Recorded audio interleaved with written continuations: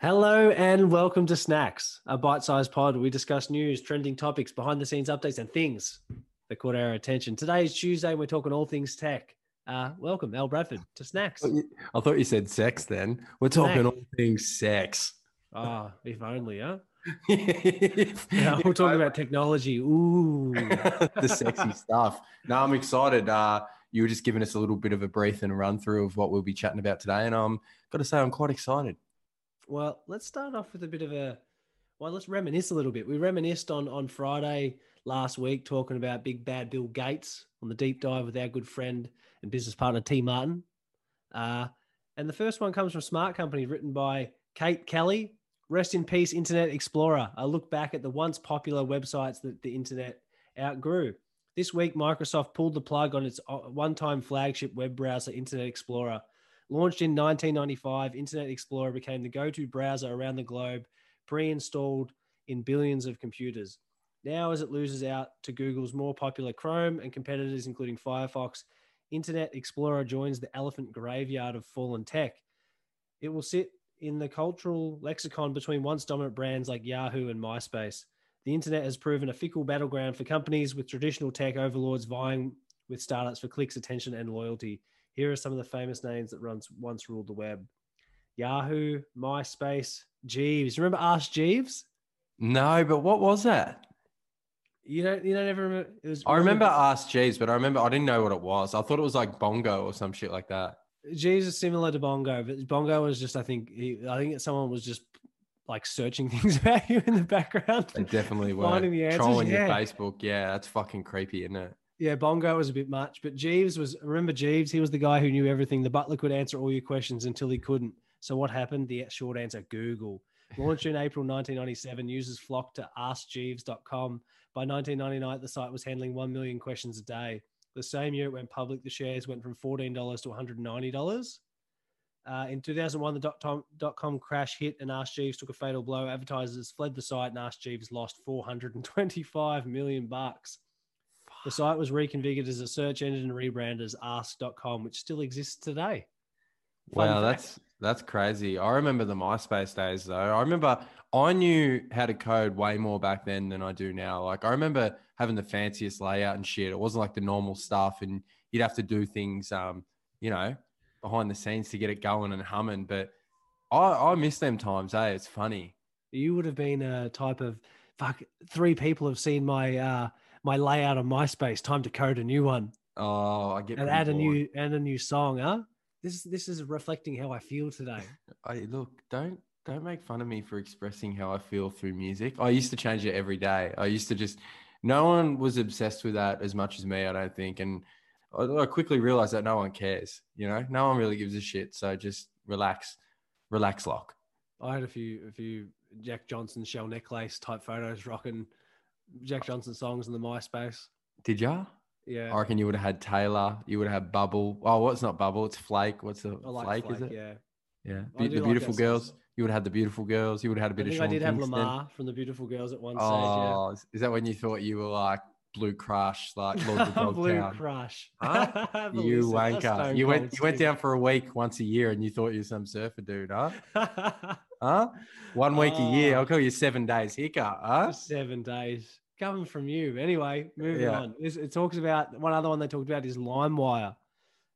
Before people paid for Spotify, many downloaded music illegally, and the king of counterfeit streaming was none other than LimeWire. File sharing was not new when LimeWire launched in 2000. Napster, which dominated the space, was about to be shut down after just 2 years. At LimeWire's peak, there were 7 million per day using the service to collect all the music they wanted. You use LimeWire? I thrashed it. I remember getting all the old Alkaline Trio music, old Brand New, Say Anything. Oh, that was a good time in music. That's when I was fucking all in. I remember LimeWire flat out. When you weren't supporting the artist at all, huh? That was the best time in music, I reckon. Well, that's when I discovered it and would have supported them in other ways down the track. So, you know what? I discovered them. It was free, and I went to their gigs, and that's how you build interest. You know what I mean? Honestly. I definitely gave LimeWire a thrashing. Did ya? You could get heaps of different stuff from that. Then it turned into FrostWire, and then you had you could download movies and Of course, you would have went really deep. I reckon you would have been the Pirate Bay king.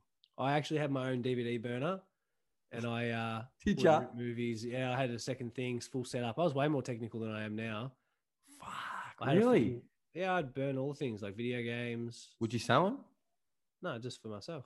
I like that. I like that. I'm not. Selfish endeavors. No, I just don't want to get caught, huh? You're a bit of a pussy. Have a listen. All right, now moving on. Next one comes from LinkedIn News. You want me to read it out to you or not? Yeah, give it to us. Is it okay to swear at work? LinkedIn, Unita Ong, editor at LinkedIn News. Is there value in swearing at work, or should workers avoid it out of a sense of caution? Experts say that doing so can help relieve stress and difficult emotions at work and may help you fit in with teams where it's common practice, according to the BBC Work Life article. But others also argue that workers could inadvertently offend colleagues, particularly higher ups used to more conservative workplace etiquette. Researchers also found that women and minorities are seen as more obscene if they swear. I just think it's all different in every different company. Some people swear, some people don't. It matters on what the culture is in where you are, I think. Like for us, imagine if we had a no swearing policy, that would just be the hardest thing to control, wouldn't it? Well, I think it's time to introduce one. Oh, well, I know your mum's not happy. I know my mum's definitely not happy. She reckons I swear too much. And listening back, look, I know I do, but that's what I do when I get nervous. It's like a tick, you know what I mean? Or maybe I've got Tourette's. Maybe. I don't know. Do you? I swear a little bit, but maybe I need to calm it down. But I think swearing at work, it's like, how do you make friends in real life? You know, like who gives a fuck?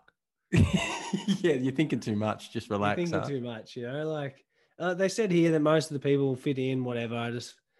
Particularly the higher ups used to more conservative workplace etiquette. I'll tell you what, higher ups can just fucking chill out a little bit. Let the workers say what they want, huh? Why they do the work. Yeah, hey, if the bees want to hum, let them hum, huh? I like that. Well, did you think of that just then? Yeah, I did. Sometimes you're reasonably clever. Other times, not so much. Not so much. All right. Next article coming from Kathy Anderson, editor at LinkedIn News. Working from home or earn an extra $38,000. Now that many Australians have had the taste of remote work and the flexibility that it can accompany it, what would it take to give it up? Say an extra $38,000. A majority of these surveyed employees said yes. So, given the choice between 30,000 raise or permanently working from home, employees at some of the biggest companies said they would choose the latter. The business citing a survey by Professional Network Blind reports 64% of respondents would forego the extra cash for the remote work benefits.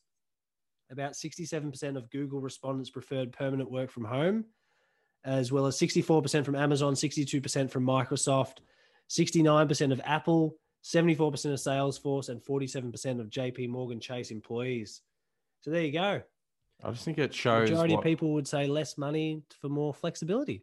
Well, that's where I think the world's going. You know, I think a lot of people are starting to realize now, like I am too, like coming through and just realizing that I always thought there was more to life than just fucking going to work, paying the bills and dying. You know what I mean? Like I just feel like now people are seeing different avenues. They want to live life on their terms a little bit.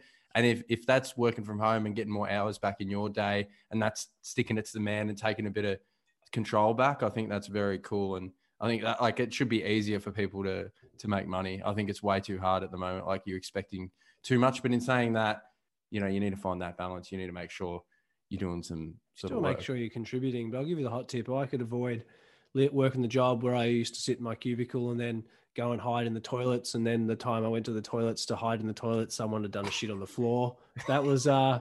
You know, and this is at a big corporate player where people are very well paid, but people are miserable. People aren't miserable. They're not shitting on the floor. I know. And you often hide in the toilet, even when you're at home. So why spend an hour and a half catching the train into work and hiding when you can just wake up and hide? Well, I don't really get to hide in the toilet anyway, because you come and stand at the door anyway. You're talking to me at the side of the door. It's like may as well no door policy. I reckon like an open door policy. We got an open door policy here in this house. All the smells, mate. All the smells, and I'll tell you what, it's good because when we're on, we need to strike while the iron's hot. It doesn't come all that often, so you know when we're in these moods, mate, we gotta make sure we're capturing it. I like that. Hey, talking about in the moods, capturing the vibe. Yesterday we dropped Cam Murray's podcast. Yeah. Thoughts? Oh, loved it. Loved it. Love him. He's an amazing dude. He's doing some cool things. I mean, he's obviously a very gifted athlete, and I love what he's doing outside of football and all the outside of rugby, and dipping his toe into the venture capital space and dipping his toe into tech, and wants to know more about everything, which is good. He's a curious cat, and I can't wait to party with him up in Sydney when we go up. We're definitely going out 100%. Yeah, I like that summary. I felt a bit the same. Like after talking to someone like that, we've had a few different people who athletes, different fields, different sports, but it's cool to see the similarities of people starting to think. I think LeBron, like he has his biggest thing, which was more than an athlete, which is his big campaign, which he launched his media company off the back of a few years ago. And I think it really sparked a lot of conversations for people all over the world. And it's cool to see Aussies doing interesting shit. Love it. Couldn't have said it any better, Rob. Hey, well, that sort of wraps us up for the day. And Snacks is snack. Completo. It's finished. See you We're tomorrow. finished. See you tomorrow.